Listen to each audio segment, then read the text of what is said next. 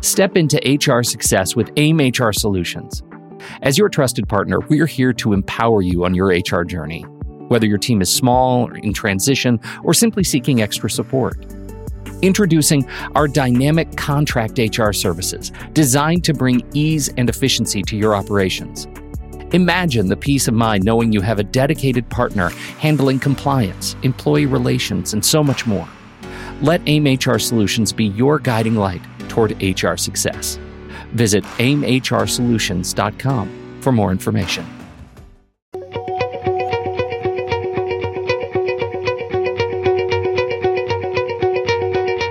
Welcome to Human Solutions, simplifying HR for people who love HR. From AIM HR Solutions on True Story FM, I'm Pete Wright, and this week we're talking all about stress. If there's any gift to the last 2 years, it might just be a new sort of relationship between employees and their employers. Today on the show, we're talking about the evolution of mental health in the workplace, the changing expectations of employers and employees about stress at work, and why strengthening the mind muscle might just be next on your exercise plan. Jen Moff, our VP of Learning and Development, joins me to talk about all that and shares her favorite tech for relaxing at home, on the road, maybe even at work.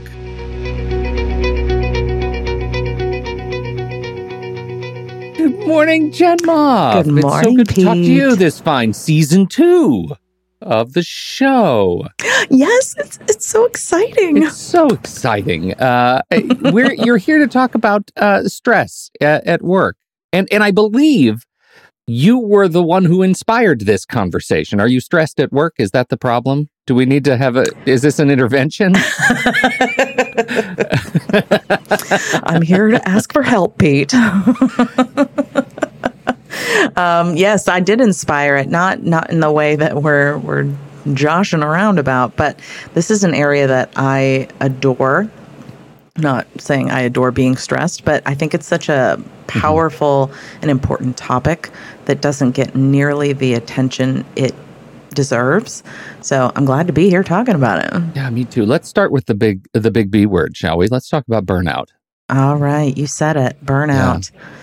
We've all been there. What is going on with burnout at work right now? Is this the sort of thing that you can trend? Are people more burned out now than they have been in the past? I think what we tend to see with burnout is people don't realize it's here until it's here. Yeah. Because it's not something we're educated about on how to identify what the precursors are for it. And so all of a sudden when it starts trending in the zeitgeist, it's a big topic to discuss. Mm-hmm. But I think, what we can also notice is it's always been present. But there's certain things that are happening currently or finished happening previously that have amplified this topic. Should we put a name to those things? All right, if you're ready, I will. I think the pandemic did a little number on us. Yeah, I think it did, and I think that to me is the central question to how we're dealing with burnout and how our relationship with burnout has changed. Totally. Because our relationship with work has changed. Our relationship with employment has changed. Yes. As a result of the last 2 years. And I'm interested in how you see that manifesting. Yeah, I think, if we go back, if we hop in our DeLoreans and go back a couple of years to 2020, there was an incredible immediate stress that came in the first quarter of the year because of a lot of unknowns. And that's a different kind of stressor. But then there's the season that we went into probably about summertime of 2020 up until maybe last winter, where it was this ongoing uncertainty, but it was what we called new normal. I'm using some air quotes over here. Heavy air quotes, right? And when we saw certain things become possible due to the evolution of the vaccine and of the virus itself, we've begun to change some of our habits. And in the process of that, we didn't think to how that was going to impact our own stressors, right? And if we're not building our own emotional intelligence muscle to determine how self-aware we are, to know what stresses us out on an individual level, we aren't going to be able to manage that. We aren't going to be able to advocate for ourselves. And so that's when we end up in this, oh my gosh, I'm overstressed and here I am in burnout land. How did I end up getting here? I just know I have no energy for anything. I don't care about anything. I'm just trying to survive. And that kind of energy to be in is not sustainable. I'm going to add one thing to that, and I just want to see your reaction to it. Okay, I'm ready. The pandemic, we went through several phases with the pandemic, right? The first one was we all have to go home and stop working, and there's a lot of fear that goes into that change. And then there is, how long am I going to be able to stay at work? Can I get everything done? There's a lot of fear that goes in with adapting to that. And then everybody gets used to kind of working at home. If their job allows them to work at home, they can work at home. Where we are right now is the fear of back to work. There's a lot of excitement, I think, for some people, but there's also a lot of anxiety around what it means to go back to work. Do I have to go back to work? Can I go back to work? We're seeing story after story of employee groups coming together and saying, we don't like your back to work plan. We're doing fine right now. And Totally. So I would add the fear again of this next big change that is really coming back to work. How does fear play into burnout? Oh, I love this. There's like a beautiful tension between these two things in my mind. And I tend to look at things with a lens of curiosity and like childlike wonder. So I say that acknowledging that may not be everybody's kind of approach here. But I love how we can kind of dissect how fear, or what fear can represent, be a catalyst for action or inaction. So in the situation that we're in right now, I've got a couple of different stories that I could pull from different, things that I've read or people that I've spoken to. People have been doing either like completely remote or some sort of hybrid environment. And there's new things that we're learning that people care about that they just didn't previously have the opportunity to be aware of for themselves, things that they value, things that are important to them. And so now that this new awareness is here and it's potentially going to be taken away, like, all right, time to get back to the way things were, get into the office every day. People aren't ready to just kind of let go of things that they've appreciated as a byproduct of this, in conjunction with the unknowns of what happens then.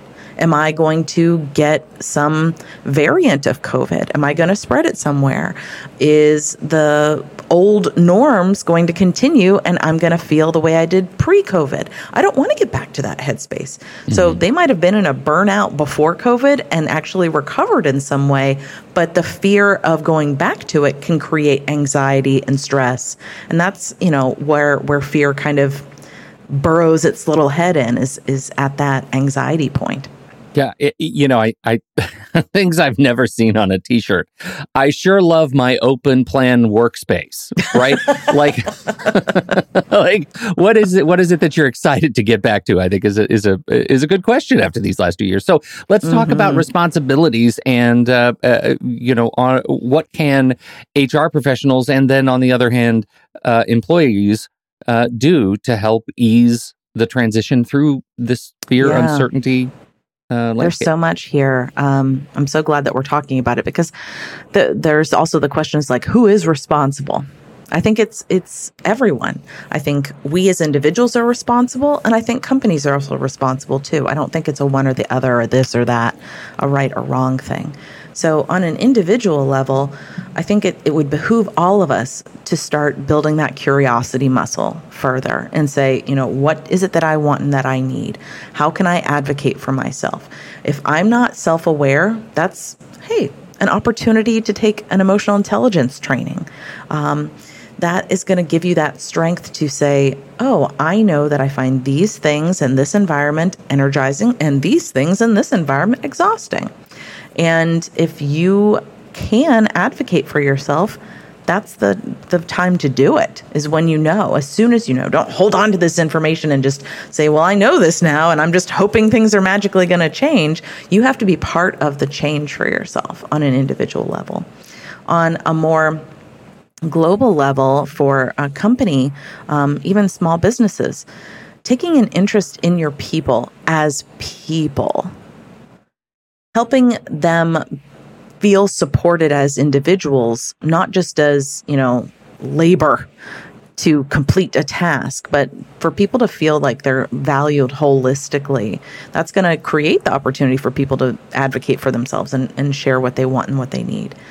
So you have a responsibility as a manager, either on the HR side or supervisory side, to create that environment. Additionally, if you aren't aware of what burnout looks like as a manager or somebody in HR, take some classes to educate yourself on how you can best recognize it in other people. As we talked about at the very beginning, neither one of us always know what those kind of things look like. It's not something that's taught. So we have to take the time to learn. And when you learn, you can be able to identify it in yourself and others and help educate other people too. There's a couple of other things, if you're open. I think it's always important to have mental health opportunities in terms of benefits and compensation packages, but also if somebody needs a mental health day.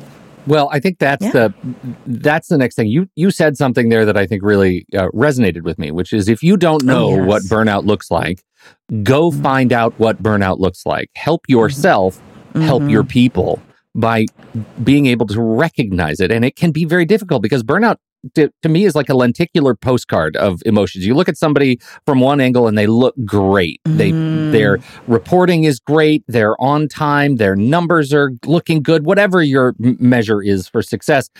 But you move 45 degrees and suddenly, you see somebody whose hair is on fire. And being able to see through that is incredibly challenging. Once you know what that is as a manager, how can you make your team, your organization, a healthy and safe place for everyone? It reminds me of some of those optical illusions that you're talking about. Like from this point of view, you see one thing and you walk around and face it from 45 degrees. Another point of view, it's something else. And that happens a lot, burnout aside, pandemic aside, people with challenges around anxiety and depression. There's definitely individuals that have a way of showing up that looks very much like they have it all together all the time. And those are kind of high-performing individuals, so the saying goes. And you can see that with burnout too.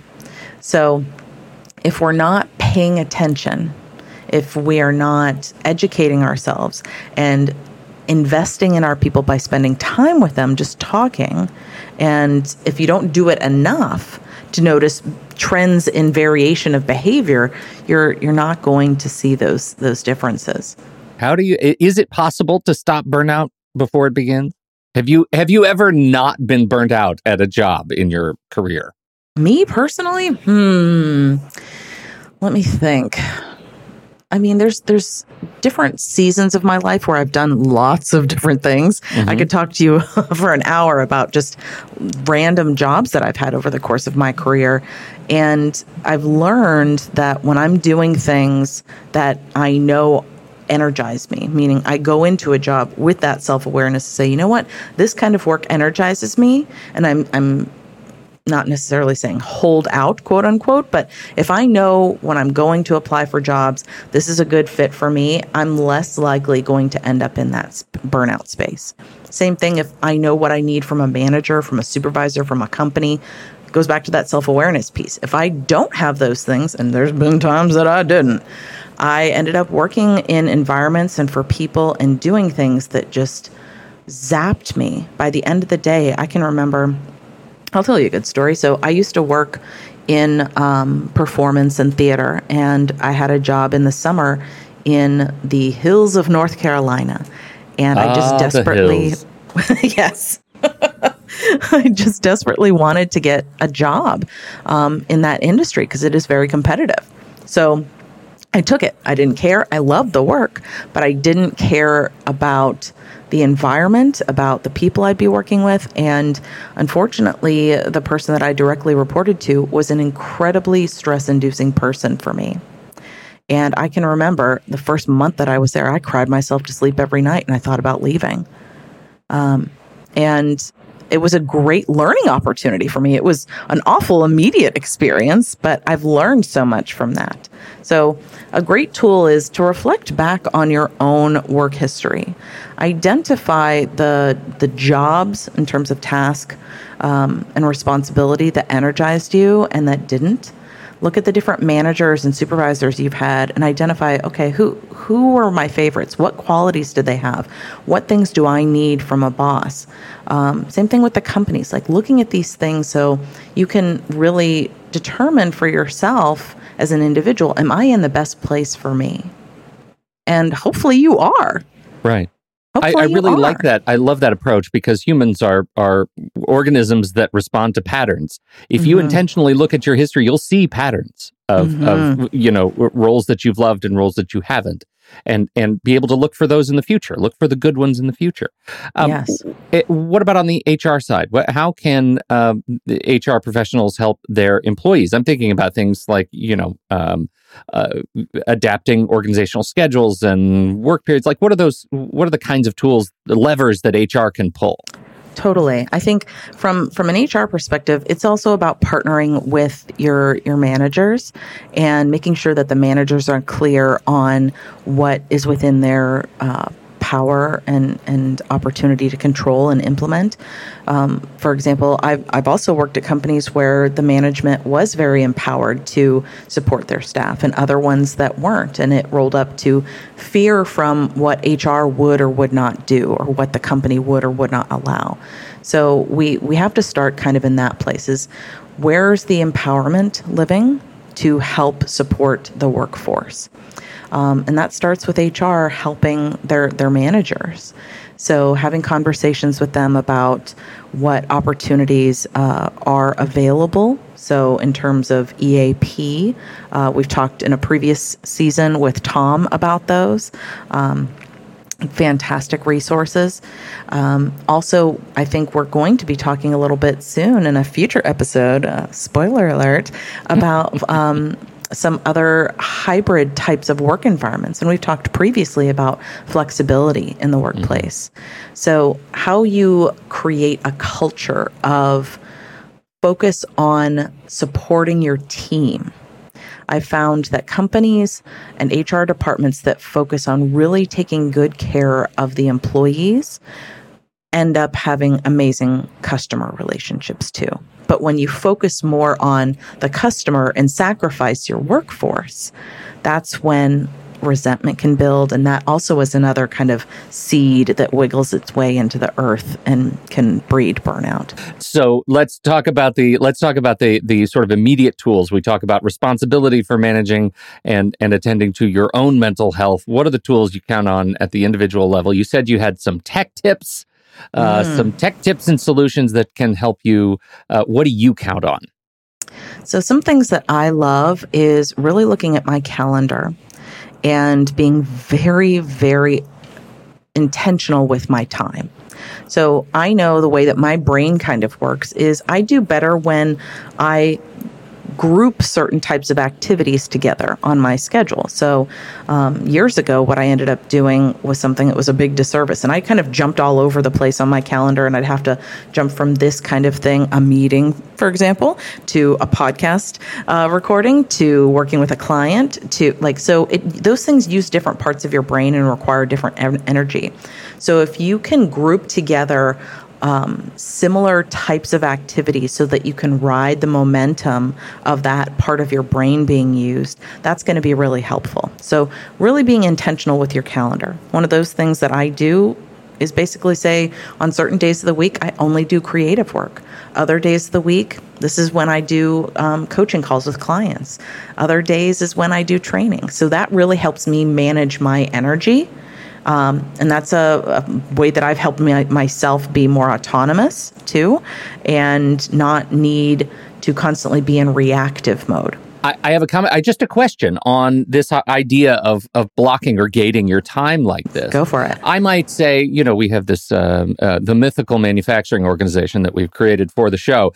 I might say, you know what, Jen, I think that's all well and good, but I'm the kind of person that has no luxury to be able to gate my time like that. 100%. I have to go just do the work during the work hours, and it doesn't ever stop. How do I keep my head straight in that context? I think that's a fantastic point, and I'm so glad you brought that up. Not everybody has the luxury, and I get that. I'm very aware of that. So we have to think about getting creative where we are. So in those environments, sometimes what I see people do is not take their breaks or not take their lunch. Or when they are doing those things, they're trying to multitask or do other things. And again, occupying headspace when they just need to be focusing on one thing. So please, at the very minimum, take your breaks, take your allotted time for yourself. Give yourself during that time away from whatever environment or activity it is that you are working on regularly.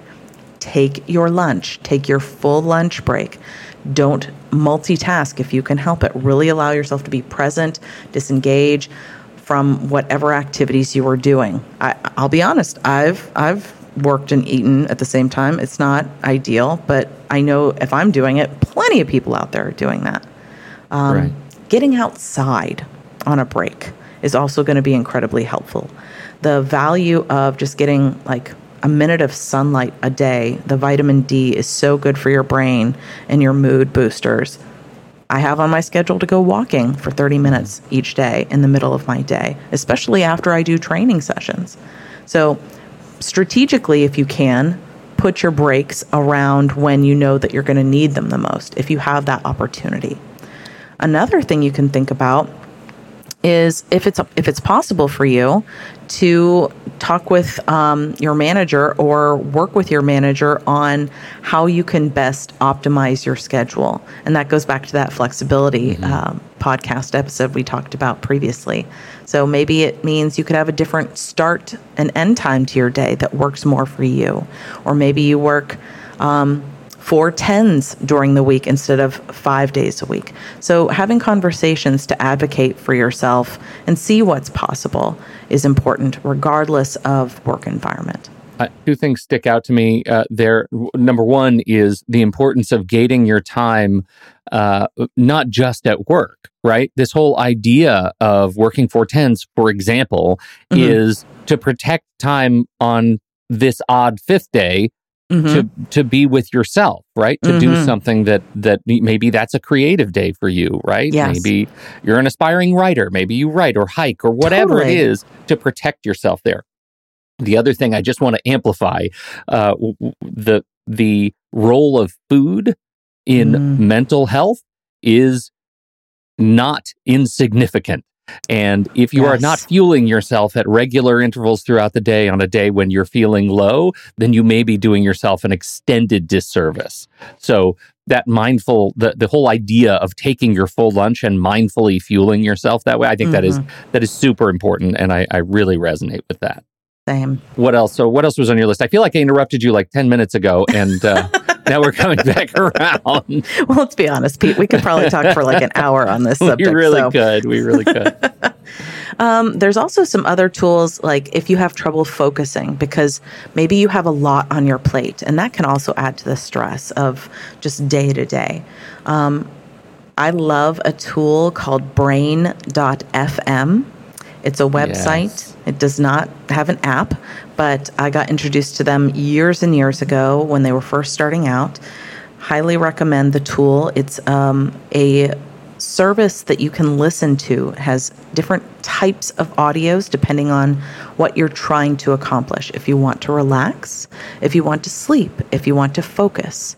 And then they drill down a little bit further. So say you want to focus. Is this like a creative session, or is this diving deep into something else that you need to have like really intense focus on?